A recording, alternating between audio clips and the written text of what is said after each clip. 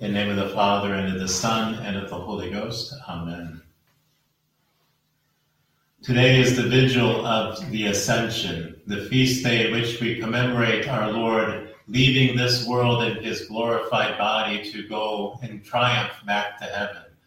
And that, of course, we will celebrate tomorrow on Ascension Thursday, since our Lord did this 40 days after his triumphant resurrection from the dead.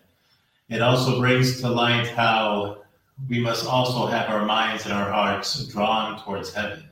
And in today's gospel, our Lord says, eternal life is this, to know God the Father and him whom he has sent, Jesus Christ our Lord. So that we recall what the Catechism teaches about our destiny. That God created us so as to love and serve him in this world and to be happy with him forever in the next.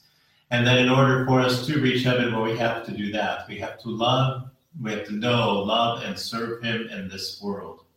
Knowing him through the divine revelation that he has given to us and that the Church proposes to us to believe, the sacred doctrine of our Catholic faith. And then to love him, that is, to be desirous to accomplish his holy will, since it is the greatest good that we can wish for God, is that his will be accomplished. Since he contains all goodness and happiness in himself, that is what is left to us to show our love for him. And then by that love to serve him, that is to keep his commandments, to take up our cross daily and follow him, to be united with him frequently in holy prayer and through the reception of the sacraments.